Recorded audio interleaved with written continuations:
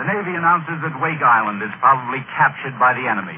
And now it is disclosed that fewer than 400 Marines held Wake Island for at least 14 days against heavy Japanese attacks.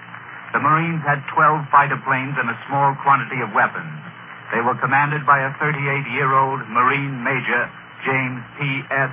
Devereux. They sank one Japanese light cruiser and 3 destroyers.